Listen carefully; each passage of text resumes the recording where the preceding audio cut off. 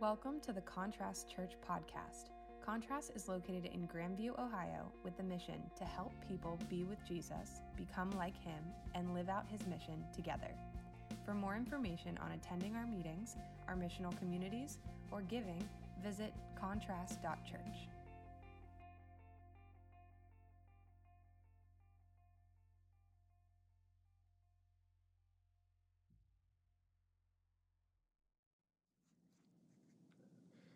Well, hello. My name is Trey Gilmore, and I'm actually coming at you, not from the stage on a Sunday morning, but the next day, re-recording this because we unfortunately had some technical difficulties. So life happens. It's funny, I made a joke on Sunday that I felt like it was one of those days where you just it's kind of chaos. I didn't even halfway through the service have a microphone on, so I realized I had to have one put on in the middle of the service. So yeah, it's one of those days. So I just want to walk through just the teaching, and so yeah, we're gonna mention some photos and things like that. We're gonna have up on the site as well if you're curious, because a lot of it deals with some stuff in Israel. So I wanted to open this Palm Sunday, which is the start of Holy Week, with a fascinating story that started in February 2015 in Scotland. A viral phenomena occurred when a mother of the bride texted her daughter a photo of what would be her dress to the wedding. We know this occurrence as hashtag Dressgate, hashtag the dress, hashtag blue and black, or hashtag white and gold. Now, on Sunday, we had people literally talking and arguing with each other for about 2 minutes after I said this. So if you're sitting beside someone and you would like to start arguing with them, you can pause this at any point and start arguing with them as to which you saw and which one you think is right. This was the wildest phenomenon. I mean, within 24 hours, you're looking at 4.4 million tweets. There's just the world was just in a crossfire of opinion. And what's crazy is the dress was actually blue and black. But as far as research, one article said that 2/3 of BuzzFeed users were convinced that it was white and gold. So in some places, the majority was actually wrong. And what's significant about this and what's so controversial about it is that, you're looking at something face value. You're looking at this dress, and you truly believe, it is one way. You can't, your eyes are deceiving you. You think you're right. And for all, intents and measures, you kind of are right in the way that you're seeing it, the way that your eyes are processing it. Neuroscientist Jay Neitz, he's been studying stuff like this for decades, and he said that he's never encountered in 30 years a more individually interpretive photo. He studies those ones that are kind of made to do this. You might remember the goblet photo that looks like a goblet, but then on the other color it looks like two faces and things like that. And yeah, he just said there's never been anything like this, and it was completely unintentional. But the reason I bring this up is I just think this is kind of the gateway into what is occurring this week during Holy Week. I grew up in a church where, we celebrated Easter. We sometimes celebrated Palm Sunday. In kids ministry, you'd have the palm branches and you'd whack each other with them. And that was always fun. But I never grew up kind of digging into this whole entire week. And what's fascinating is there is so much going on here, and there's so much tension, and there's so much chaos. We actually just spent some time before this in a Selah moment, which is a time to pause and reflect. And we kind of went through this just meditative video that was called Blessing in the Chaos. And so this week, we don't realize, is an absolute week of chaos. And that there's just the utmost blessing that comes out of this, but there has to be chaos in order to see this blessing. A lot of times we just think about Easter and this whole week we're excited for Resurrection Sunday when Jesus resurrects, and we kind of miss the 6 days, 7 days before that where there's just a lot of tension. And so today the tides are turning. We're stepping into this radical week of Jesus's last week on earth. You have him having healed tons of people, loving the marginalized, teaching on this thing called the kingdom, shutting up hypocritical leaders. But he was doing all this with a tendency to hide, to see in secrecy, avoidance of popularity, fame, or influence. I mean, it's not that he was trying to be deceptive, but that when he would grow in influence, people would try to flock him and make him king. He would avoid it. He would leave. He would flee because that was not his intention. But now he's walking into Jerusalem and he kind of shifts gears. It starts to become far more provocative and powerful. And so the tides are turning. And so this week, as we call it Holy Week, some call it Passion Week, there's a massive storm brewing. And so Palm Sunday, I would argue, is honestly misunderstood by most people even today. In the text we're going to read, it was misunderstood by almost everyone. But in our own lives, we also very much misunderstand the Palm Sunday and what's going on. In fact, what's wild about the Holy Week and this beginning of Palm Sunday, and I literally didn't even realize this till this week. I had, like I said, I had grown up not really doing Holy Week or Maundy Thursday or Good Friday, or really just kind of like reflecting on this week. If you look at the 4 gospel accounts of Jesus, there is 89 chapters in all 4 accounts, and 29 of them, basically 1/3 of them, are just about this very week. I think about that. I think about if you follow Jesus, and 1/3 of what is said about him is about this week, you should know this week better than any week of the year. You should know this week better than any, like if you're a Christian, this is your bread and butter. Like, and in fact, you should probably know a timeline. You should probably know what happens on Monday and Tuesday and Wednesday and what's building and the tension. And I just felt convicted by this. I mean, you look at Matthew, from Matthew 21 to 28, all about this week. Mark, 1/3 of Mark, 11 to 16, all about this week. 1/4 of Luke 19 to 24, and then nearly half of John. So John 12 to John 20 is all about this week, and then even wilder, 1/3 of John 13 to 19, is dedicated just to one day during this week. So when you read the Gospels, one guy, Andy Naselli, joked. He said the Gospels are basically essentially passion narratives, right? With extended introductions. Basically, like, this is the theme of the story when we read the gospel accounts, and we forget that, right? Jesus does do all these other things, and he's traveling, but like at the end of the day, this is it. And so I remember asking our church over the last several weeks, we put a ton of energy into creating an app that was interactive for this week. Like, can we just sit in this week? Can we feel the weight of the tension? Can we feel the timing of things? Can we feel Palm Sunday to Cleanse Monday, to what we named Tension Tuesday, and and these type of things? It's like, can we feel the narrative of what's going on? Because it makes, one, the death that much more real to us and engaging in our lament and our mourning, but then the resurrection becomes that much more sweeter, that we realize that chaos had to occur in order for blessing to come out of it.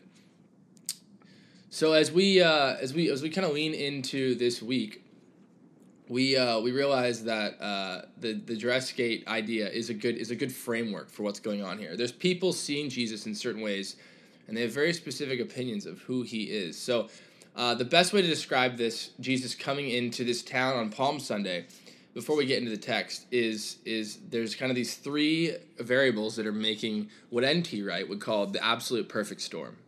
So you have the Romans, who, this is a little history lesson, but the Romans, who would typically have a ruler, before this it was Augustus Caesar. He had come to reign, and they were seen as the ultimate ruler in the world. I mean, they were like the world power. And they would be called, essentially, the Son of God. I mean, they believed in that time in the Middle East that was the Son of God, and they had, basically, they were the chief priest, the Pontifex Maximus. They were like, I mean, they were it, right? They were basically divine. And if you asked anyone in the Middle East who was the Son of God, you would say, oh, it's Caesar. And people would even say this. This is wild to me. They would say, when he would arrive, they would say, good news, which means gospel. Good news, we have an emperor, justice, peace, security, and prosperity, ours forever. The Son of God has become the King of the world. That sounds a lot like what Jesus is going through here. And so people had known that there had been things like this, right? I mean, this is Rome. And he was on the money, and so later he dies. Augustus dies in 14 AD, and the story that we're talking about is anywhere from 30 to 35 AD. And so Tiberius follows suit here, and then he's divine, and he's on the money and all that, and people are like, this is the chief priest, the Son of God, all this kind of stuff. And they start taking over land. I mean, Rome is just going crazy. So what Rome does, historically, we know, is they take over Israel. They take over Jerusalem, specifically, that city. And Jerusalem was the heart of the temple for the Jewish people. It was the Mecca for them to be able to come and do the Passover and all that. So essentially, Rome subjugates them. So if you're into, history and war and stuff like that, subjugating is basically what we would call like a puppeting, which means that Rome would control the city, but they would kind of let them live in their own way in the city, but they had to pay severe taxes. If you broke the laws of the Roman culture, they break your kneecaps. But you can still kind of live as a Jew and practice your Jewish things as long as it doesn't get in the way of Rome and what their agenda is. And Rome at this time really just cared about money and food. I mean, this was a massive grain supply that would feed the rest of the Roman Empire. So you have this tension, right? Rome is ruling over Jerusalem. They have men stationed there, but it's really not like their cultural home. They are just subjugating Jerusalem. And then this brings us to the second variable. So first you have the Romans, who rule in power and fear, and then you have the Jews, the Israelites, who have lived a story of thousands of years. If we read the Old Testament, we have Abraham, and to be a father of the nation. Then Moses, the great teacher, administers God's laws. And then this fails. They don't do so well at that. And then you have King David, and he governs the people, and he's great, but that fails. And then you go into exile, and you have this long waiting period where you're just like, Lord, where are you? Which is, we forget that this was a long period of time. Like, it is not 10 years where is God? It is hundreds. And I just think about like generations of people in exile that are dealing with where is God in this? And so they're waiting for this final climactic reality that all these prophets had foretold. And they get out of exile and they rebuild, and it's great. And so that's kind of where we are now, where they have their city, their temple, but it's not everything they want. They're still under the Roman foot. And if you can't pay the taxes, you're still in trouble. So there's this massive angst waiting as they remember the past of the Passover. If we remember the Passover was in Exodus when the Lord saved them, their children, by the blood of the lamb on Egypt. They put the blood over the doorposts, and it was a signifying measure of the atonement of the weight of sin, that God's presence cannot be around sin, and so it had to be atoned, it had to be removed and extinguished from God's presence. And so similar, the best way I describe it is, when you're 15 and you're just pumped for your driver's license. Like every Jewish person, no matter the age, has been talking about this future coming Messiah that would set them free, that would save them. And in their mind, well, what are we set free from? Well, the people who are basically enslaving us and charging us extreme taxes, and they've had this experience happen just all the time. If you think about the Old Testament pattern, like they knew Psalms, Ezekiel, Isaiah, it was clear that God would come and set his rule forever. Like, we know that, we read that. But the pattern was unique. The pattern for these people, this is what they had experienced. They would experience a wicked ruler of some sort, and then they would suffer, and then they'd have some sort of hero or person or figure, and then they'd have a battle or some sort of, battle-like thing, and then they'd have victory. And then they would rule the surrounding nations, and then they would feel like God's dwelling would be established. This was a pattern that happened several times in the Old Testament, in just like a cyclical motion. So there are now we've had wicked rulers, we've had Rome, we're suffering, we're paying heavy taxes, we can't really afford to live, and so they're at this stage where they're waiting for a hero and they're ready for a battle. Like they are thinking that the kingdom, in order for their kingdom to become a reality that was promised to them, that it must come through force. So they're looking out, right? And we've had people that this has already occurred at. You had Judah the Hammer, or Judas Maccabeus. This was 200 years earlier, before Jesus. This is a fun little historical fact. If you're getting bored, I'm sorry. I'm almost done. But 200 years before, Judah the Hammer, he had a 3-year campaign ending in a triumphal entry into Jerusalem. He cleansed the temple, which is basically what Jesus will do tomorrow, or today, actually, technically. And the temple at that time was taken by Syria. It was desecrated. Judah fought to restore it. They celebrate by waving palm branches. I mean, are you kidding me? This story had happened 200 years prior. He and his family reigned as chief priests, and he was known as the King of the Jews. Unfortunately, his family was a train wreck and fractured into many groups, some of which are Pharisees at this point in Jesus' story holding the tradition. So people have seen what it looks like, once again, a hero, a battle, the victory, rule of surrounding nations, God's dwelling established. At the end of the day, though, they're still enslaved. And they're waiting, again, for who is this next powerful hero? Who will lead us and destroy Rome? And it's just not going to happen that way. And to add to this, the Jews all have this kind of just tension boiling within them. And then you add what was Jerusalem at this time was a city anywhere from 20 to 30,000. Some would say 50,000. You add 6 to 7 times as many people into that city this week, because Passover week you would all come from your podunk towns and you'd celebrate Passover. You'd engage in that worship together. And this was not Columbus during an OSU game. We got all these hotels, we got all these Airbnbs. The Marriott was not in Jerusalem at this point. And so what are you dealing with? You're dealing with literally people sleeping everywhere. I mean, anywhere there's a bed. Jesus was born in a manger. I mean, there's probably people sleeping with some animals. It's just crazy. The city's insane. They have to pull out extra food. In fact, the Romans are preparing roads and securing, the gates and things like that. Statistically, they would argue that there'd be around 2,000 Roman troops compared to what would be anywhere from 150 to 200,000 or 300,000 people. This is a tense moment. Like Rome, they don't really fully understand the Jewish culture, but they're like, man, if something's going to happen, it's going to happen probably when there's 6 amount of times of Israelites at this city. So we have just a massive tension going on. There's tons of Jewish people who have been yearning for the hero in the battle, and there are 2,000 Roman soldiers just kind of just getting ready for this. So you have the Romans, the first part, you have the Jewish people, the second part, and then the third part is Jesus, is God coming into this storm. Jesus of Nazareth, the small town, a nobody coming massively into a massively tense moment. And what he's doing is, just to kind of give you some foundation, he's fulfilling Zechariah 9, which, most footnotes would be there. Zechariah 9, it just says this. I'm going to read part of it. Rejoice greatly, daughter of Zion. Shout, your daughter of Jerusalem. Look, your king is coming to you. He is legitimate and victorious, humble and riding on a donkey, on a young donkey, the foal of a female donkey. He just talks about how he'll remove basically the enemies from among them and announce peace to the nation. And this is it ends with, because of our covenant relationship secured with blood, I will release your prisoners from the waterless pit. There is this just angst, like I said, and Jesus is fulfilling this in the way of this prophecy. And Jesus is coming into Jerusalem, and he is entering into, like I said, what N.T. Wright would call the divine storm or the divine hurricane sweeping in from the ocean, and you're about to have love interact with this cold empire of Rome and the overheated, tense aspirations of Israel. Like, it is just massive storm coming in. You got a lot of variables, and something's going to happen. And Jesus rides into this storm on a donkey because he's just fulfilling this. And you think about, he has a large crew behind him that he had just done a massive miracle. He raised Lazarus from the dead. He's got people following him because of this. He's got quite the crew. And so I just want to picture this. If you're listening in the car or online, you might not be able to pull up photos, but I have some photos on the site of just what this geography looks like. It really helps put into mind what we're dealing with this week.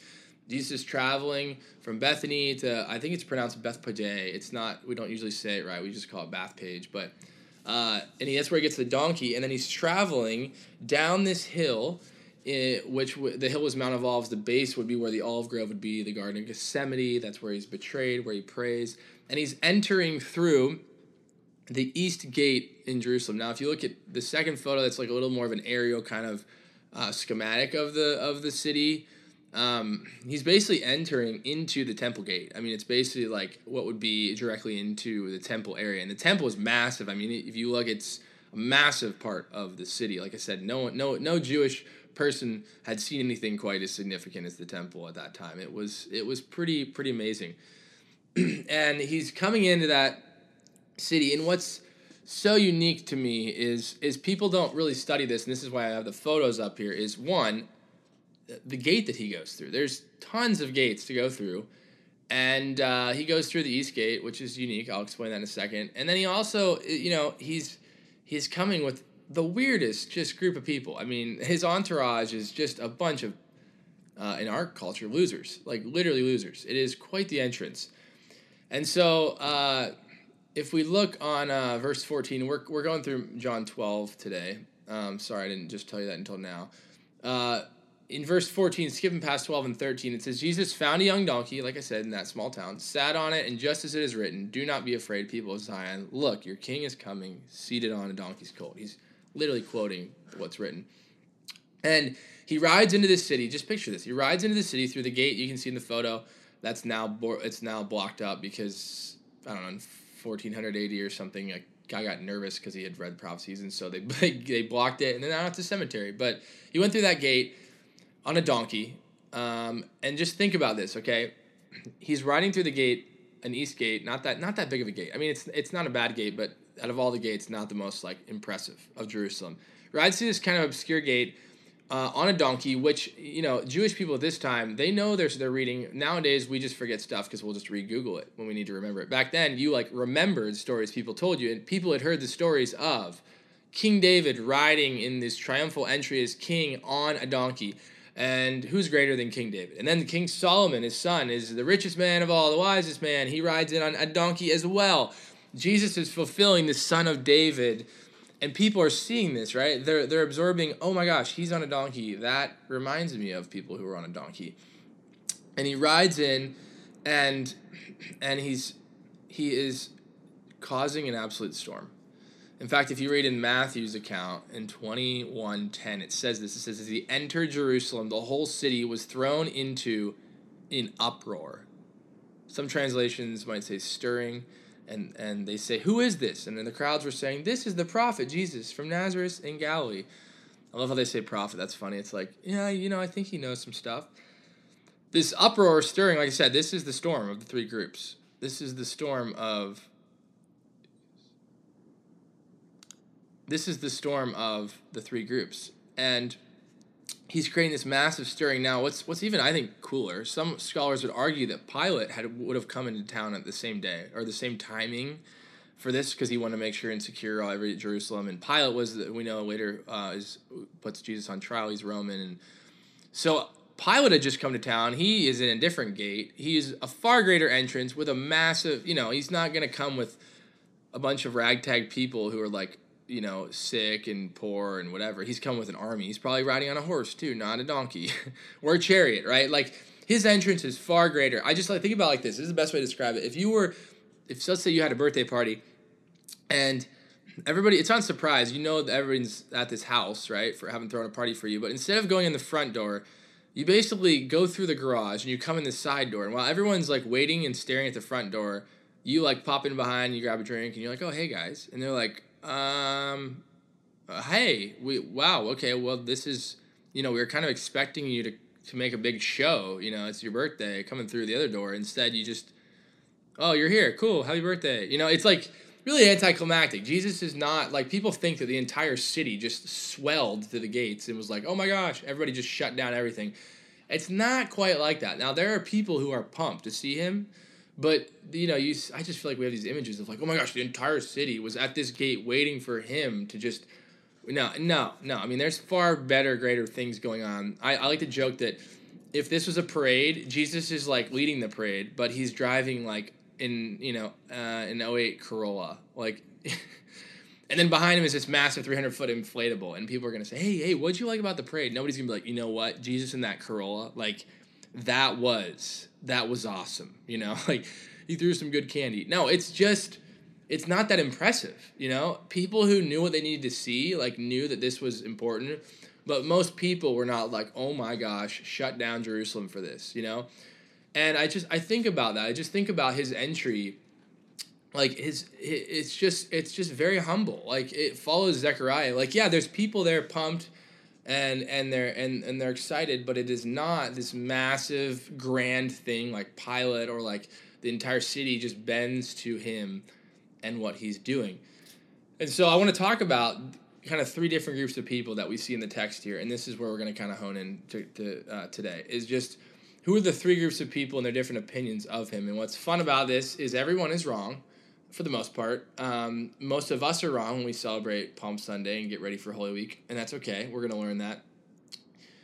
In verses 12 and 13, the beginning of John 12, it says, the next day, the large crowd that had come to the feast heard that Jesus was coming to Jerusalem. So all the people, that were there, and they had heard, a large crowd had heard he's coming. Like I said, they had heard he did some crazy healings. They come to this east gate, and they take branches of palm trees and went out to meet him, and they began to shout. I think the correct pronunciation is actually Hosanna, not Hosanna. Hosanna, blessed, which means save us. Blessed is the one who comes in the name of the Lord. Blessed is the King of Israel. Wow, look at that. They got it. They're like, save us, King of Israel, right? People very much are becoming attuned to hoping that he will fulfill what they want. The problem is the means at which he's going to fulfill that is very, very, very not in line with what they're thinking, right? They're thinking violence, war, power. Jesus is flipping everything upside down. And so there are some people who are broken and hurting and curious and hopeless and looking for this king to come save them. But their intentions are far off in terms of what's going on. And in fact, we see in verse 17 and 18, it gives away, kind of why they're here. So the crowd who had been with him when he had called Lazarus out of the tomb and raised him from the dead were continuing to testify about it. They're there, they're following him because they saw this guy healed from death. And it says, because that they had heard Jesus had performed this miraculous sign, the crowd went out to meet him. It's just fascinating, and I don't think any of us would disagree. If we found out someone was just raising people from the dead, I think we'd want to go get some tickets and see that, right? Or maybe heal something from us. And so while they're remembering Zechariah's prophecy, they're remembering how great David and Solomon are, and they're thinking, this is Jesus. Like, this city's about to be ours. But even then, I think that they're not really actually there for the right reasons. Nobody really cares about Jesus himself. Everybody cares about what they think he will do for them. There is this selfishness that is just so deeply ingrained in who we are, right? Like, we try to do things with noble ambition, but at the end of the day, a lot of times they're rooted in a selfishness that we can kind of try to play along with in line with the goodness that we think will occur. People think about, oh my gosh, they're throwing cloaks and branches. I mean, they're and I like to think about it like this. And I'm not saying there aren't people who are just genuinely pumped. Like, we're like, praise God, we think he's here. But I think a lot of people are thinking this. Imagine if at your job, let's just say you work a normal, 9 to 5 marketplace job, you're like pretty low on the list, right? And your manager, you hear rumor and you're pretty confident that your manager's about to be promoted the whole way up to president and CEO of the company. Let's just say it's a big company, a couple hundred employees. Your manager, who's above 15, 20 people, whatever, is about to be the top dog. Now, I want to ask you, do you think over the next few weeks that you'd work harder or less hard when you know that's happening? I would say, I think you'd work pretty hard. I think you'd start overworking and trying to be impressive because, hey, when he gets to the top, remember my name, I want a nice little pay raise or a promotion. And I think this is what a lot of people is going on. If this guy's going to come in here and he's going to take over this town, I'm going to throw down my cloak now because I'm going to yield some good results when this thing's done. We know that because literally on their way here, his two closest disciples are arguing about who is going to be the number 2 in command, right? Hey, Jesus, if you're going to be CEO, who's going to be below you, right? And this is people, man. This is and I want you to reflect, and you'll realize this whole week. This is the loneliest week, I think, for Jesus. Just people letting him down left and right. His closest disciples, there is just so much loneliness and misunderstanding in this week. And this is why we must engage with it, because we often take Jesus and we put him on a pedestal that he is not to be on, nor did he ever want to be on. And then we get mad when he doesn't do what we want him to do. And I just think we are so similar to these people, to these disciples. Jesus, what can you give me? And I'll do what I need to do right now to make sure, you think good of me. And it's just so counterintuitive to the gospel. But this is who people are. So this first group of people, they respond with admiration, probably some helplessness and selfishness rooted in that. They want freedom from Rome, maybe even the Pharisees and their laws. Second group is the religious leaders, the Pharisees, the Sadducees, all these type of religious leaders. Verse 19, it says that the Pharisees said to one another, "You see that you can do nothing. Look, the world has run off after him." These guys are mad. I mean, let's be honest. I think we'd be mad too. They think Jesus is going to usurp their entire tradition and custom of how they should worship God, and on the holiest week of the year, this is their big shebang. This is what they're paid for, man. This Passover week and the feasts and all. I mean, this is their gig, and to use that birthday analogy, when you walk in the side door, and this would be it's your birthday and you're about to celebrate you, right? If let's just say you're a Pharisee and you go into your birthday party, and then all of a sudden, Joe over there decides to propose to his girlfriend. And then all of a sudden, what was going to be singing happy birthday for you is now everybody's celebrating Joe and his now fiance's engagement. And it's just really, dude? Really, you're gonna ruin, you're gonna take my thunder, really? And that's what they feel like, I'm just, for anybody out there who has done that, who has proposed to somebody during someone's wedding or whatever, you're forgiven. You get one though. Don't do it again. Okay, you've learned. You just don't do it again. It's just like, and so the Pharisees are sitting in the corner with their arms crossed, like, I can't believe, are you kidding me? This, I get it. Like, that's their thing, their security. Jesus is yeah, he's the head of the party now. That's why he said, even the world has run after him. I mean, it's a bummer. They just can't stand the idea of losing their comfort and their status. And then the third group of people, which I think are pretty unique. This isn't in our actual scripture we're reading, but it's a little bit later in verse 20. You have these Gentiles, the seekers, those who are not promised the same inheritance and or classifications of the Jewish people, but they're curious. In fact, they would come to town to engage in some of the festivities, the feasts, and stuff like that. They couldn't partake in everything, but they are spiritually curious. Maybe they want healing or benefits that Jesus has to offer. So you have a modge podge of people greeting Jesus and that are full of this town. And regardless of all these people, who are all basically wrong, assuming things to Jesus and his coming kingdom, they're wrong because at the end of the day, they just think the dress is one color and they can't see past what their eyes are deceiving them. In fact, they think their eyes are right. And many of us, even today, are still missing that. We think Jesus is coming on this triumphal entry, and the entire town is just bowing down to him. And Rome is not nervous at all, which they start to become very nervous about this guy. And the Pharisees are totally cool with it, which they're not. Like, we just have so many misunderstandings. And so I just want to close with this. I missed this yesterday, and I'm glad I got to at least reiterate it today. The point of today and this teaching and this day is that this is the tee to set up for the at bat for Jesus. Like, Palm Sunday is of itself things to take away, but it is setting up the tee of the tension and the chaos that will incur in the next 6 days in light of Jesus coming in resurrection. And so I just want us to sit in this and to think about the image and the trajectory that we have for Jesus in this storm and this tension and the reality of it over the next 6 days in our lives. I want to close with just reiterating verse 19. The Pharisees said, "You can see that you can do nothing. The world has run off after him." The world has indeed run off after him, but we realize when he dies on the cross, he dies alone. And really no one knew what he was coming for, how it was going to happen. And I just think that's incredibly lonely. If there's one person who can empathize in your loneliness or your misunderstanding or your insecurities, it is Jesus, the Son of God.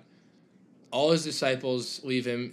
He dies around a few of women who are with him, and maybe John at a distance. John was kind of there, we think. And so, though you might be shocked by this, the people who got this right is even more profound at this time than it is today, is women. Is this small group of women who just knew what he was about and what he was going to do, and they stayed with him through courage. There was women at his death. The first people to go to the tomb, are women, and they proclaim his gospel, good news, he's resurrected.